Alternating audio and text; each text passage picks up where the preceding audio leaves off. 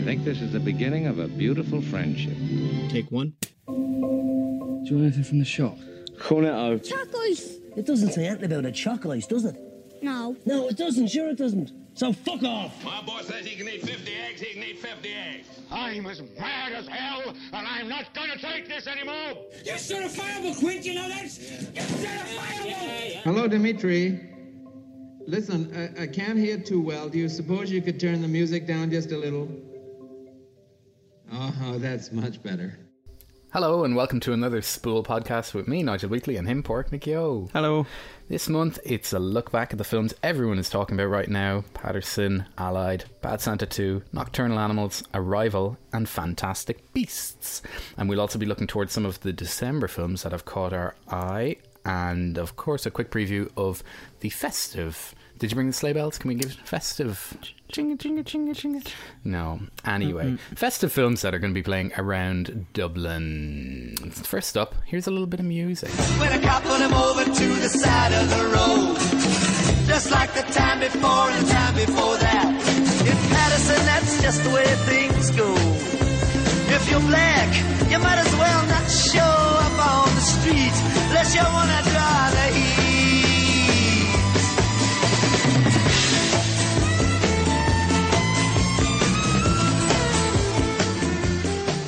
Little bit of Bob Dylan Hurricane there, a song Nobel laureate. Absolutely not attending next week, Not but attending. a song based about a man from the town of Paterson in New Jersey. The new film from Jim Jarmusch came out last Friday or a couple of weeks ago, depending when you listen to this, or maybe last year. So it stars Adam Driver. Big Adam Driver fans. As I was saying at work today, you know the guy from Girls or Star Wars, which is still kind of weird. Is a guy called Paterson who drives a bus, which I think is why Nigel had a special affection for this. Well, Mr. Driver is playing bus driver. Yeah. Yeah.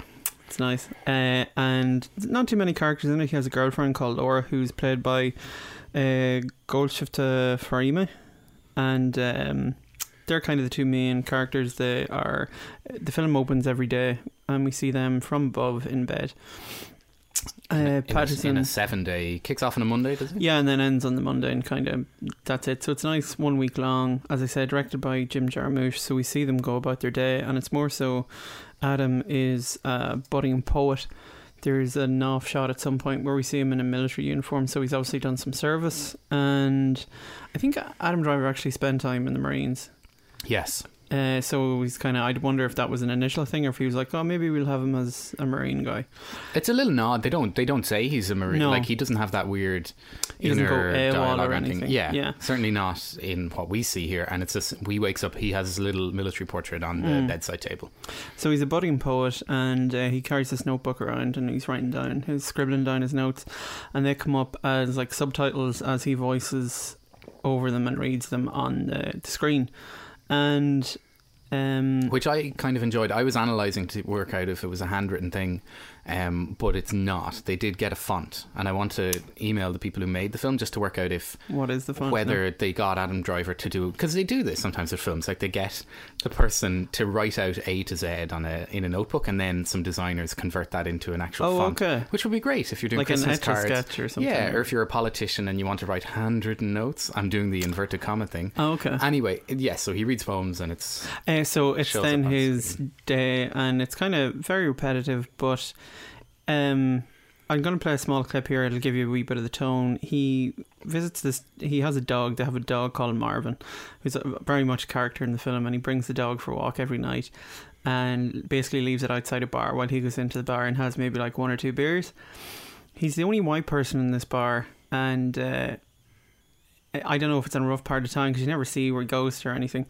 So there's all these kind of different characters. The bar owner is played by Doc, who's Barry Shabala Henley. And what do I know him from? Yeah, just stuff. Yeah, just kind of like he's a solid kind of character actor. I couldn't think off the top of my head. And the guy, we have a clip here of Adam Driver talking to a character called Everett, just about love, and I kind of think it gives you a good flavour for the film.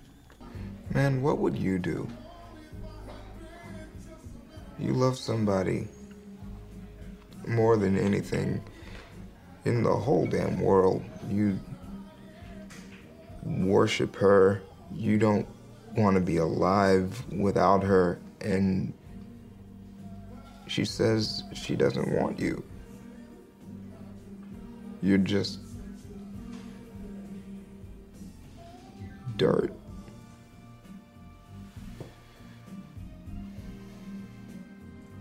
Damn, brother. You should be an actor. Yeah, so there we have it. All takes part in a bar, and so the bar is the main. So there's kind of like three, like sets if you want. You've got their home, and Patterson's wife kind of is an interior designer wannabe, kind of folk singer wannabe, and she makes these cupcakes and goes away. And it's funny because for a while in the film, I was like, I wonder when this is set. And like I knew Nigel had seen this film before me, didn't know what he'd given it. And it was funny because I was thinking, I was like, there's a time when he doesn't use a phone for ages, and I know this is kind of a hang up of yours, but they explain it during the film, and I was just like, oh, that's brilliant. They get that, and you don't know what time it is, and then there was this like, then suddenly she has a Jeep, and you're like, oh right, okay, cool, they're actually kind of well off, because the inside of the house is very like a 1950s house. Yeah, and furniture, the design, even the chairs, everything. Yeah, and he's driving this kind of beat up bus. But yeah, no, I really loved it. It was a slow burner for me. Like at the start, you're kind of like, yeah, okay, and but it just kind of slowly unfolds itself. It becomes this really rich film. It's a really like slow pace. You know, it's the guts of 2 hours. Didn't really drag. Just kind of unfurls itself, and really, really loved it.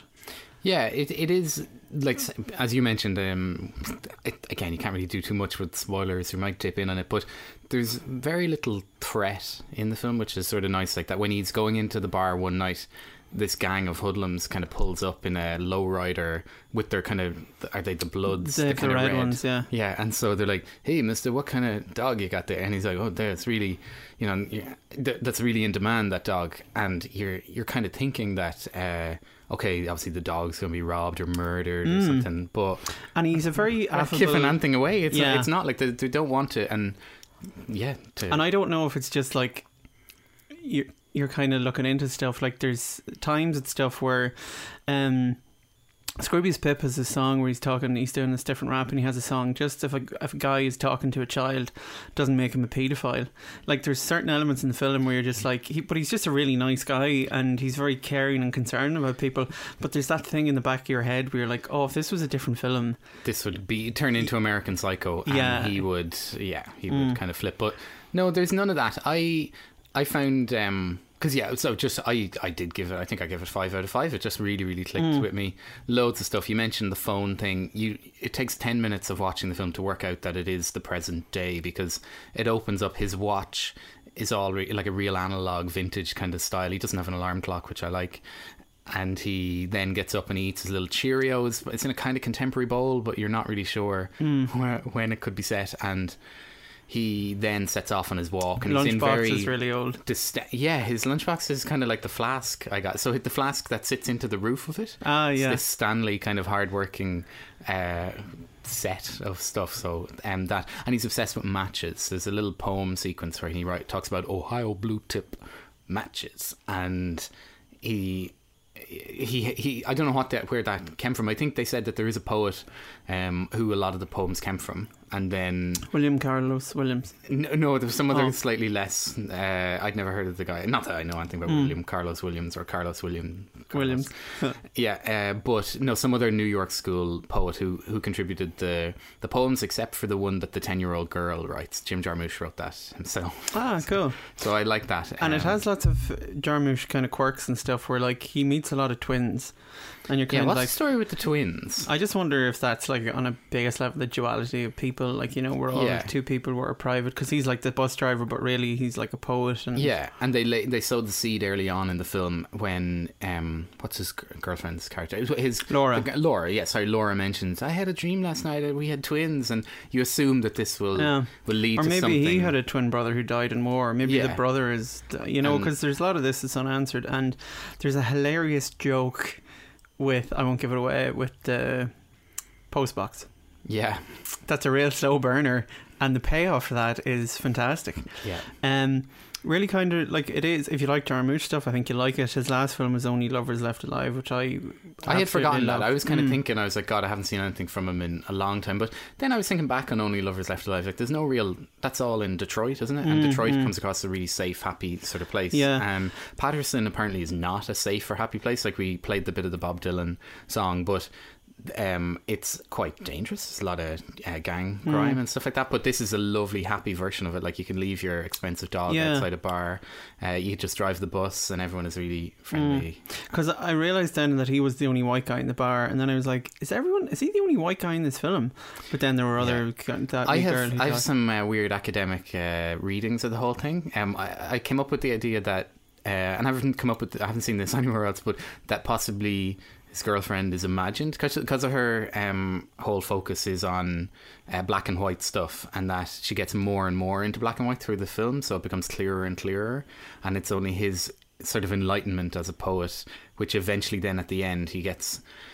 The concluding part is very little in way of plot, but at the end he has a complete rebirth as an artist, or as a poet, because he starts from scratch, and that's as a result of her. So that's one of the readings I have. And I also think that if people who've seen this will know what I'm talking about, but the result of that, the incident in Act 3, Carol actually came up with this theory, but that perhaps that was his own cleaning the decks kind of deliberate thing, in terms of because he left something out, the way it was sort of staged, and the way she was kind of pressing him to be like, you got to go and do that, you promised, and he's like, so was that a deliberate sort of thing? So two of my little readings are, I quite like the imagined one. I'll leave that with you. Anyone who's seen the film, view it as that the girlfriend character is completely made up, and that this is just his process as an artist. She's only like his imaginary muse. But anyway, can't recommend Patterson enough. It's probably, hopefully, going to be the film that gets Adam Driver some awards recommendation. We just looked at the Silence trailer, the Martin Scorsese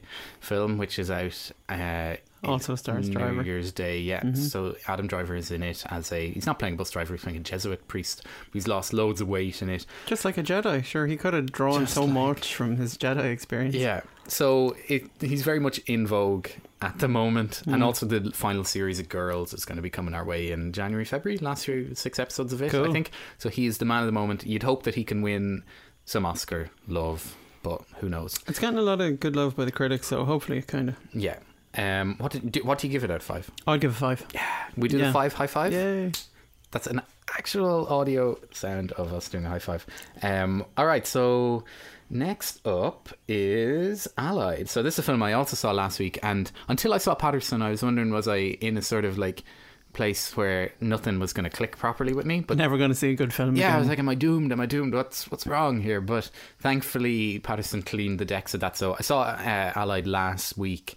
It is Robert Zemeckis' latest, and it's sort of his homage to war films and kind of post-war studio film. It feels like a real, I don't even know what that means, but like a real studio film. Like, it's done by Paramount, and it feels like this could have been done about 30 years ago. It features two probably of the kind of, if you were writing down a list of the top 10 Hollywood stars who you'd pair up in a kind of old style romantic war story like this, directed by who, like Richard Attenborough or something, I don't know. You would put Brad Pitt and Marion Cotillard. So Brad Pitt plays Max, who's a Canadian secret agent, and Marion Cotillard plays, what's her name, Marianne Beaujolais, who's a French, clearly a spy. Yeah, French spy.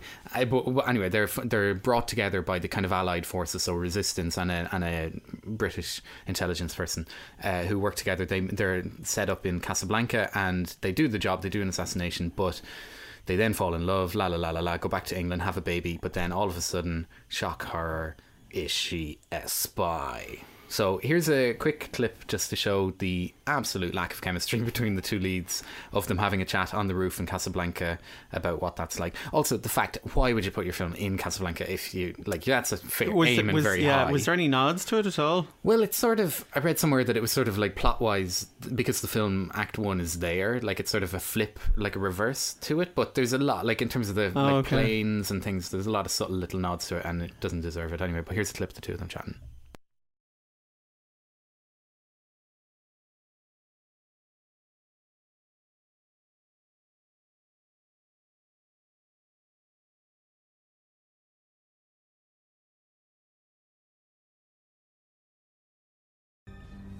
enough. We're married. Why would we laugh?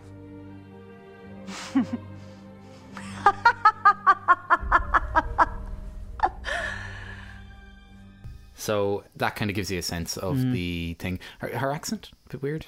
Yeah, but odd. I saw the trailer for this, and I couldn't make the screening, and it was the kind of thing you're watching. I was like, couldn't give a monkeys about this. I just know by watching the trailer, I don't care. Yeah. I wanted to like it because I do. Like, I have so much time for Brad Pitt, but he is so bored in this. You can just tell he has no interest in the film. Sure, he's probably stoned off his head the whole time. Stoned and just beating kids. Yeah. Libel, we don't mean that. That's speculation. And so I just don't know. It just really annoyed me a lot. There's loads in it, and lots of people. I'm not like every other review of this. Apart from, I'm pretty sure the New York Times, whoever reviewed it for them, gave it a critics pick thing and like a glowing kind of review. And I'd read that the day after, and I was like, maybe I'm just wrong. Maybe it didn't click. But since then, I think the American audiences have clicked a bit more with it than the more savvy English they're all audiences. stupid. I think they're all stupid, and No they're offense, just reeling. They're just reeling from the Trump thing, and they're just like, oh, this is wonderful. But I don't know. There's no real point. I just don't think you should see it. There is one ridiculous scene. Yeah. I think I actually landed because after the Casablanca thing, when they do that revelation, the last 45 minutes is actually fine. So I landed down on like a 2-star film, maybe 2.5. And I do think it means well. Like, you know, Robert Zemeckis has a few tricks up his sleeve, and I don't blame him for it. It's more so Brad Pitt just didn't care, and the script is just like. Did he eat loads of food during the film? There's not much. There are dinner scenes of him there. Okay, yeah. Of course, it's part of his contract. Yeah, got to be well fed. Yeah, but he doesn't, and it even looks like his hair is a bad kind of dye job, and he's just. The role is not right for him. He's too old for it. So one to avoid. Also, one to avoid. Who knew? Did you know that there was a Bad Santa 2 coming out? Walking up Camden Street, saw a flyer, Bad Santa 2, and I was like, what? Yeah, when did that happen? I saw it on the side of a bus and just sort of said, what?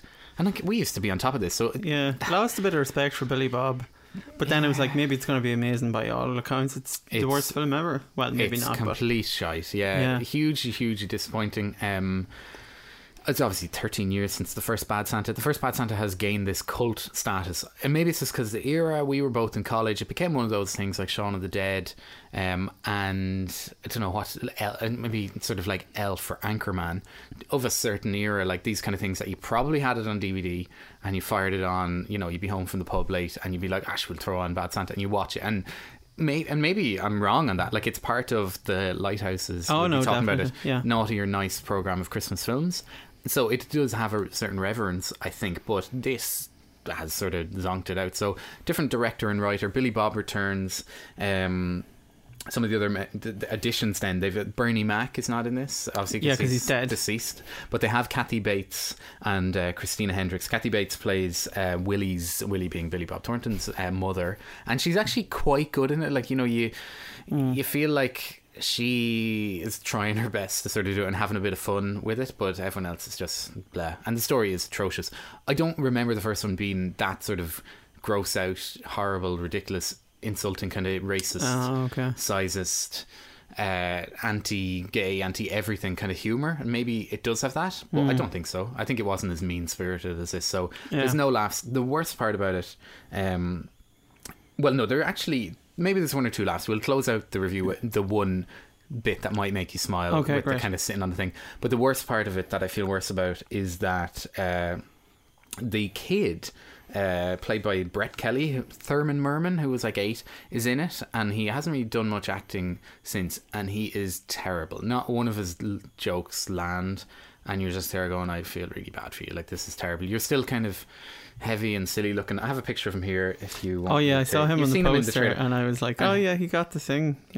So I just just really disappointing. I'm still reeling from this. This was like a 1-star film. Jesus. So really, or 1.5 maybe. Kathy Bates nearly elevates it up there. So we'll just close out the thing. This is the bit. This is a publicly released clip. This is the only bit that made me smile. There were no laughs, but this is the bit. Willie is back in the Santa chair, just talking to some kids. They don't do enough of this. They're all about kind of retreading it because they're doing a new heist job on a charity. Blah blah blah blah blah. But this is them sitting on a chair, and it's moderately funny. Or we'll see what you think. Look can I do for you?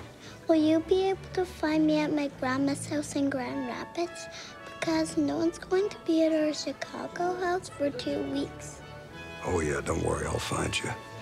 But hey, do Sandy a favor, will you? You know the address of where you're not going to be? Write it down on a piece of paper. Bring it back to Sandy, will you? All right, honey, good girl. What can I get you? A stuffed cow that moves but doesn't poop, some duct tape so I can build a boat. What? A stuffed cow that moves but doesn't poop, some duct tape so I can build a boat. Okay. Have a seat. What can Santa Claus get you? A penguin. It doesn't have to be alive. You're laughing. Like yeah, that, I kind of laughed at the end there. But that's more like a little, like a montagey vignette that has nothing to do with the whole film. So anyway, that's about the only bit that was a smile. So avoid. Go and see Bad Santa 1 or watch it on DVD or Netflix, presumably. Or go see Patterson for a second time. Yeah. So we're going to do an Amy Adams double bill here. We're kind of going back to the start of the month. And there was a quick nod because we did preview them both. So she was in Arrival and Nocturnal Animals. I'll go with Nocturnal Animals first because it was kind of my more favourite of the two. It's directed by Tom Ford, who did A Single Man back in 2009. The film I think Colin Firth should have won the Oscar for instead of A King's Speech. But it was obviously too, controversial. Just because you're a Republican and you don't like stories about the royal family. Yeah. True. So Amy Adams plays Susan. She's like an art, or she's like a gallery owner, curator. There's like an interesting montage at the start of the film where there's some very large women who are dancing, and you kind of don't really know what's going on. And then it's an art exhibition. She's married to Armie Hammer, who's Zorro, and the twins in The Social Network. Oh, okay. But yeah, he was in. Maybe he played the Lone Ranger. Did he? Yeah, he did. Yeah. With Tonto. Like, who was he in that? Sorry, the Lone Ranger. Yeah, because Johnny Depp did not play. So he's just a big kind of chiseled meathead. He's her husband. There's kind of some issues going on there. And then she's kind of at home one day, gets a parcel in the mail. It's a book. And it's a book written by an ex of hers, her ex-husband. And the book is called Nocturnal Animals. And she's like, she opens it and it's dedicated to her. So then we kind of cut. And it's like 20, is it 20 years or something have passed since they were together? Yeah, because then over the course of, like, she starts reading the book and then we delve into the book. So you've kind of got this other parallel story. And then you have flashbacks to when she was going out with Jake Gyllenhaal. So Jake Gyllenhaal plays two characters. He plays Tony, which is the fictional character in the novel, and then he plays Edward, who was Amy Adams' like ex-husband. Yeah. But the book is obviously kind of like a revenge, two fingers to Amy Adams, and Elsa Fisher plays her in the novel version. Sacha Baron Cohen's wife. Yeah, wife. And Shannon from Home and Away, for anyone who... Oh yeah. So then in the novel version we have the character of Bobby. He's like a sheriff, and that's played by Michael Shannon, who is fantastic. And we're just going to play a clip. There's a small clip here of Michael Shannon as the detective who is involved in the story. He's just investigating a crime that's happened to Jake Gyllenhaal. What you got to say about this man's wife and daughter? I don't know nothing about that. I've never seen him before in my life. What you gonna tell me about Ray and Turk? Who? Who? What are you, an owl? You an owl, Lou? I never heard of him. You never heard of him? No, sir. Classic Michael Shannon there. So yeah, it's a really tense film because there's an incident that happens in the novel involving Aaron Taylor Johnson. They kind of get held up on the road. Yeah, they kind of get held up on the road, and there's a bit of kidnapping and stuff. It's a ridiculously tense scene. Probably the best side of the road hostagey thing. Because I don't even know how long it went on. This is a couple of weeks since we've seen it, but it felt like I was kind of gripping the chair, wanted to scratch my face off, because you're instantly putting yourself in Jake Gyllenhaal's position to be like, I'm like, why are you doing that? Why did you get out of the car? Why aren't you driving off now? Why don't you just smash his head in with a tire iron? And there's no mobile phone coverage. Even though, how did they have a phone? So there was no coverage though, because it was out in the middle of nowhere. And like, you have that scene when Michael Shannon first talks to Jake Gyllenhaal, novel character, being like, they didn't have a gun? And he's like, no. Like, so it's kind of like, it's a real kind of an examination of masculinity and like relationships. It's just a really good story, really dense, great characters in it. I thought there's an amazing cameo by It's not. Is it not Laura Linney? It's the one from Twister. The female from Twister. Laura Dern. Laura Dern.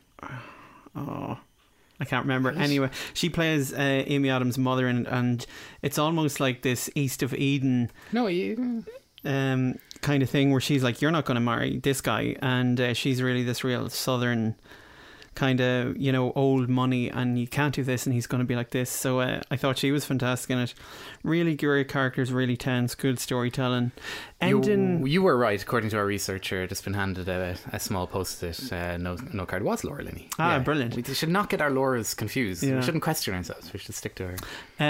The ending is a slight bit of like, really, that's it, that's your kind of thing. Yeah, but it sticks with you, doesn't it? But it does kind of, you're just and a bit like... And it's the perfect sort of ending. Like, it's a revenge story and the ultimate act of revenge. And not even revenge, more like a big giant fuck you. Yeah. It's what kind of wraps it up. So, do you dig it, or...? Yes, definitely. I again, like we say, it's been a couple of weeks, but a lot of people's fun in work and just talking to people. A lot of people have gone to see this and it alongside Arrival as well, and it's fun to just ask them which they of the Amy Adams double bill which they sort of preferred. So I'd be up in the... I loved it, like everything about it, and it really, really stuck with me to the point of... And the different timelines, like it really gets into your head, and they do it so well, I think. It's all just seamless, like. Yeah, and I'd happily go and see it again, yeah, which is the definitely. ultimate thing. And kind of people would wonder, like, Tom Ford is very much about style, but it's certainly not style over substance. Like, it's not Neon Demon. Exactly. There's been so much talk about that. No, it has a phenomenal, as a piece of screenwriting as well, the way the different narratives are kind of looped together, and yet you know at every point which story you're in is masterful. Like, brilliant. So then the second film, Arrival, by our Denis Villeneuve. Denis. I heard an Amy Adams interview, and she was almost like she was doing it deliberately, but she just kept saying, working with Denis. Oh, cool. Denis. That's like when what do people call Robert De Niro? Do his friends call him Bobby? You know, it was like working with Bob, and you're like, oh. Well, he is French Canadian, and if he calls himself Denis, that's okay. But okay, yeah, grand.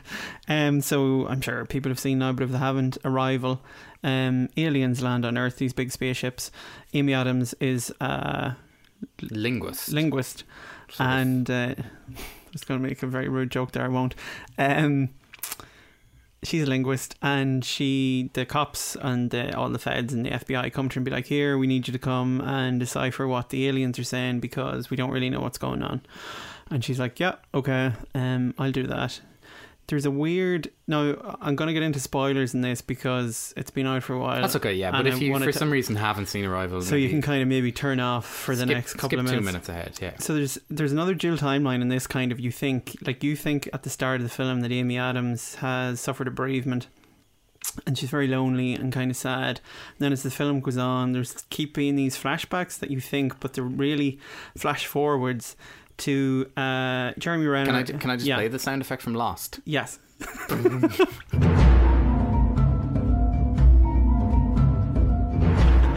So Jeremy Renner is in it. He plays a mathematician, so they have the linguist and then the mathematician, because like maths is the international language and all that nonsense. And Forrest Whitaker is the colonel, so they're kind of your core group.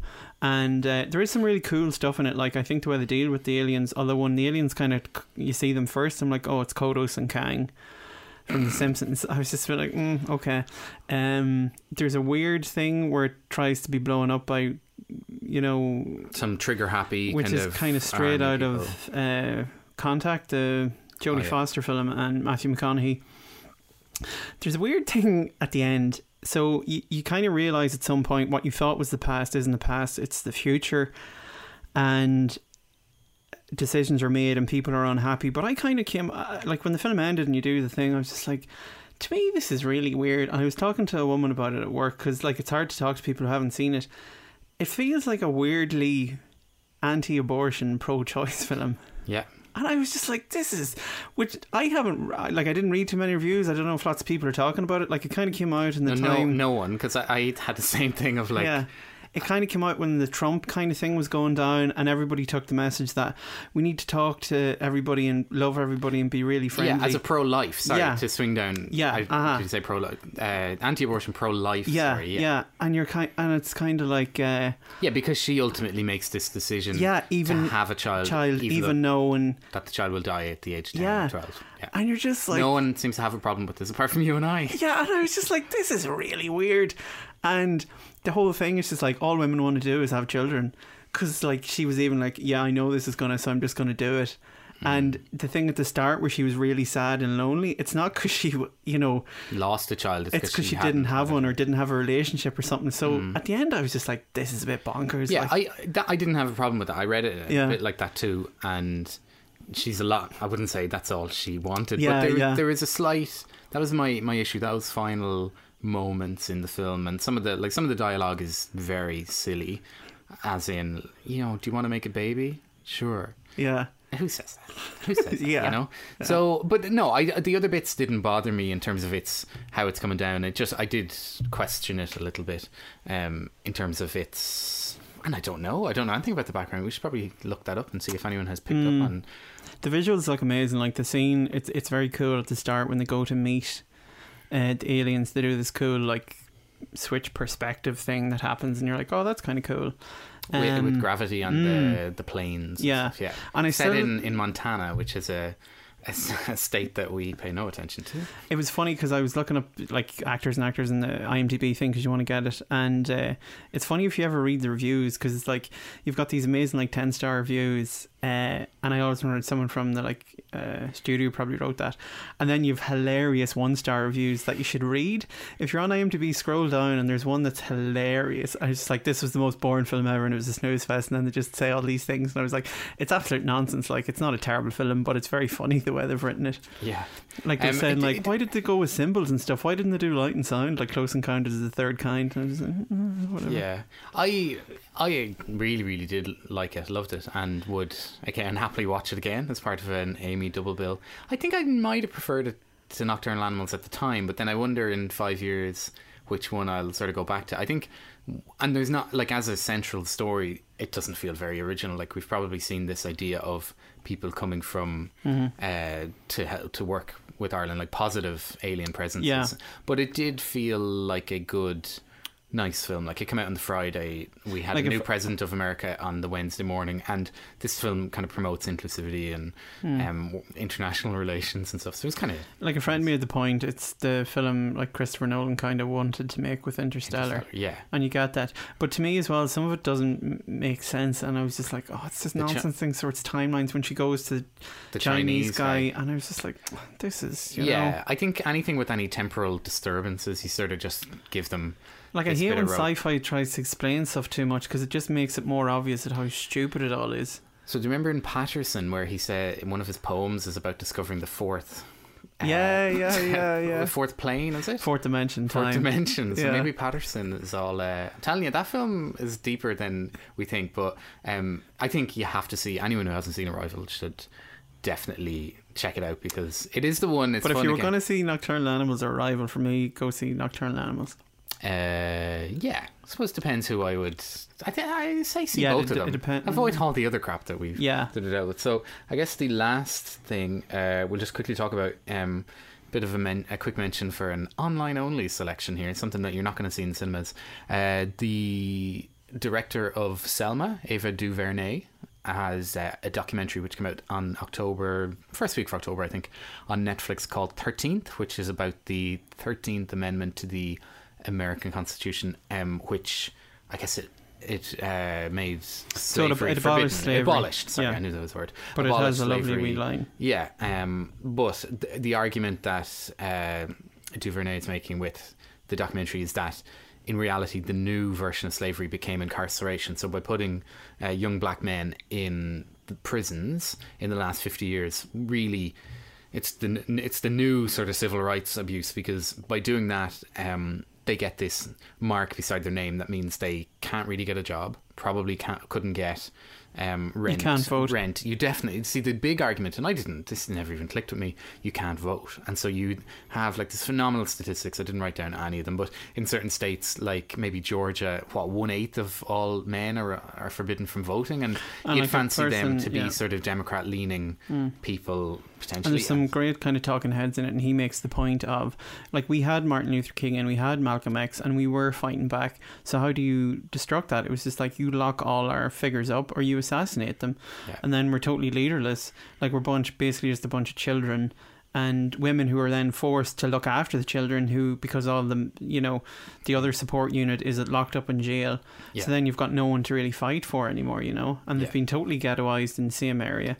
There's a phenomenal, I might take a little bit of a clip. This sort of blew my mind, because again, I saw this the day before the American election, or maybe a couple of days after, but again, this is a little sequence of Donald Trump's speeches cut with footage. Again, you can find it if you just search for Donald Trump 13th film. You will be able to watch this, but here's a little clip of it that sort of shows that. In the good old days, this doesn't happen because they used to treat them very, very rough. And when they protested once, you know, they would not do it again so easily. I'd like to punch him in the face, I'll tell you.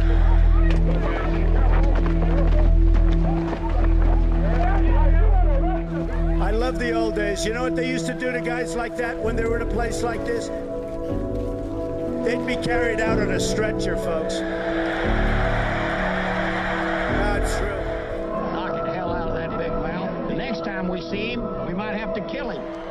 In the good old days, they'd rip him out of that seat so fast.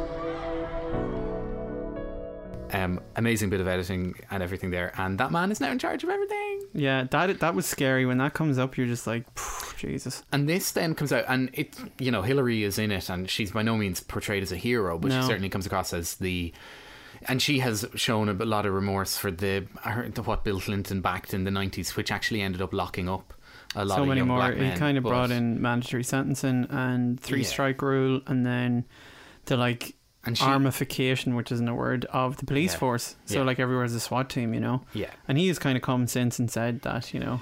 Yeah, and they've shown remorse on that, so at least that's progress. And, you know, but even the clips of her saying Black Lives Matter, you feel, does she actually think that was that? Yeah. I think so. Yeah, it's a fascinating documentary, well worth seeing. Yeah. And it's on Netflix. I think it got a limited release in London. Maybe. Just probably, it'll probably get a cinema thing that qualifies it for BAFTAs, Oscars and all that. But it's in contention for big awards, which is kind of great for a thing. And last month, what was the Netflix one we were talking? Into the Void. Yeah, wasn't that the one? Yeah, the volcanoes. So we're getting one a month. Into the Inferno. Sorry. Excellente. So I suppose movie moment of the month, I'll just quickly mention mine, which was a little bit from Fantastic Beasts and Where to Find Them. Is this something you're going to go and see? Can I ruin it? Oh, I've seen it. We have seen it. Yeah, cool. Sorry. So again, another spoiler here. Yeah. So my favourite bit is the bit at the end where again, switch off please if you're blah blah blah blah 30 seconds. Colin Farrell morphs into Johnny Depp, and it really just got me thinking of the Terry Gilliam film The Imaginarium of Dr. Parnassus, where Heath Ledger died and his part had to be played by Colin Farrell, Johnny Depp and Jude Law. And I was like, that was good. No, I generally mouth open because I was just like, what? Yeah. So apparently he's some character that's going to be in more of these. When Colin Farrell got the thing, I was like, oh, good man, Colin, you've got because they've kind of said 5 films there, and then the end is like, no, you're just in the first one because, you know, you're not really you anymore. So unless he morphs back into him at some point. Yeah. It's so unusual as well to see Johnny Depp like with dyed hair and dressed up and stuff, isn't it? Yeah. Like, he's such a visceral, real straight guy. Did you like just on the? It's good enough to me. Like with all J.K. Rowling books and films and everything, she creates a fantastic world. Her characters are very 2-dimensional, and like I kind of hate Eddie Redmayne. He's just kind of like this bumbling like, and like no, do you mind if I go? Yeah, and like there's no depth to any of the characters. They try and work in a love story that's like literally 10 seconds on screen, like the previous, like this is why he's all sad and morose, and you're like, no, this is stupid. I thought it was about Harry Potter's mum and dad. I didn't know anything about it. No, I think there's nothing to do with anything. Yeah. Anyone. I thought the baker and the blondie woman might be his folks. Oh, they're not. Oh, okay, yeah. And like they do this fake faux like sad ending, but then it's like it all ends happily ever after anyway. The creatures in it are brilliant. They're really cool, and like 1920s, 1930s New York always looks great. Yeah. There was a weird thing though with Colin Farrell's character and the actor from Perks of Being a Wallflower, and We Need to Talk About Kevin, where there was almost like some kind of like grooming thing going on there. A weird gay angle, maybe. Yeah, I did. We were just like, this is a bit dark. Yeah, but it didn't turn into anything ultimately, and you kind of could see that coming a mile away. What happened with that character? You were like, well, that's clearly going to be that. Anyway, movie moment. I'm trying to rack my brain. Maybe something from Patterson. There's a scene. I won't talk about it much. There's a scene in Patterson because you don't really know Adam Driver's feelings towards the dog. But there's just you kind of think he doesn't like him. There's this bit that happens, and he just really dryly kind of says, "I don't like you," and I thought it was hilarious. Yeah, so that kind of stuck with me. Cool.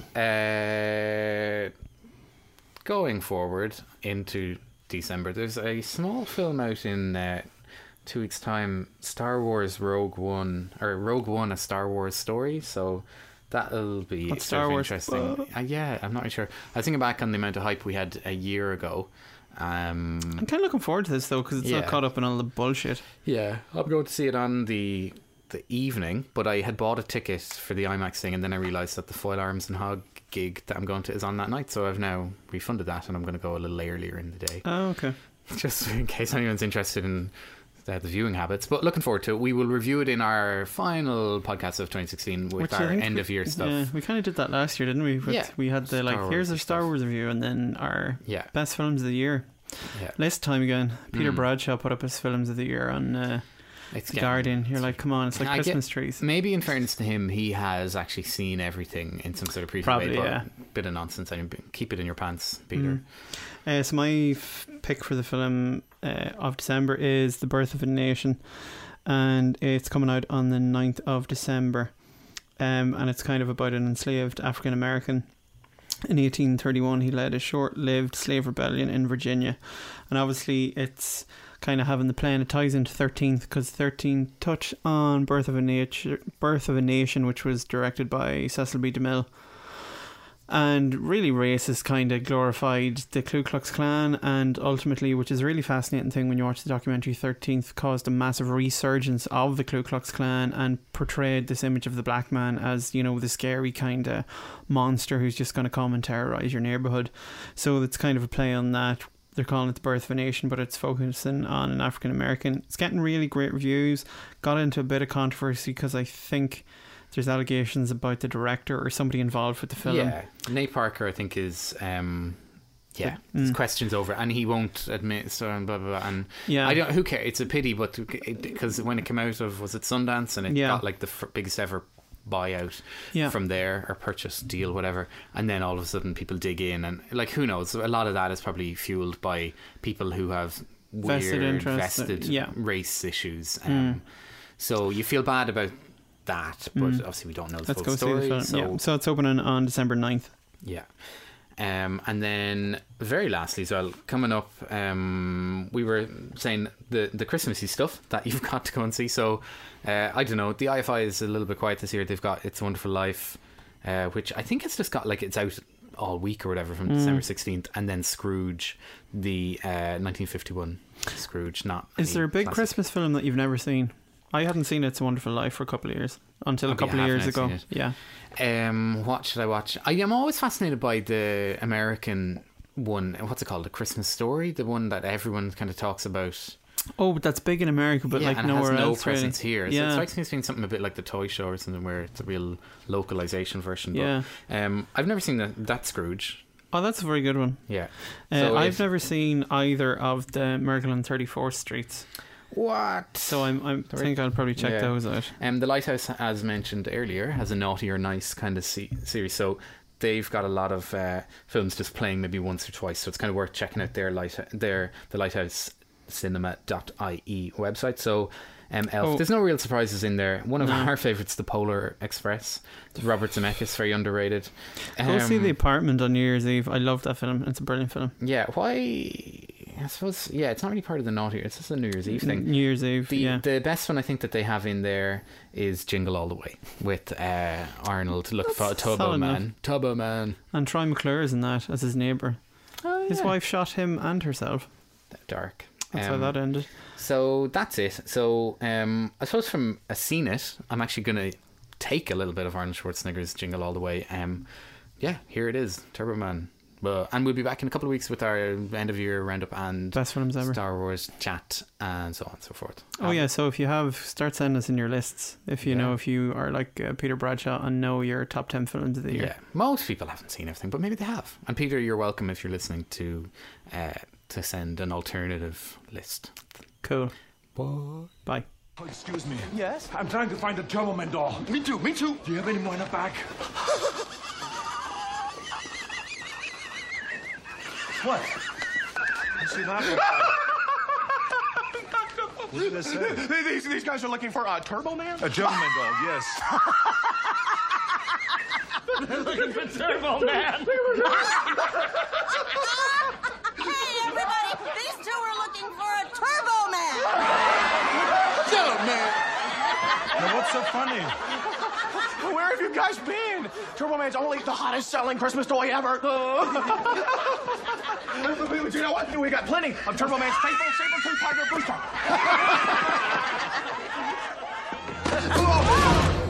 I think this is the beginning of a beautiful friendship. Take one. Do you want anything from the shop?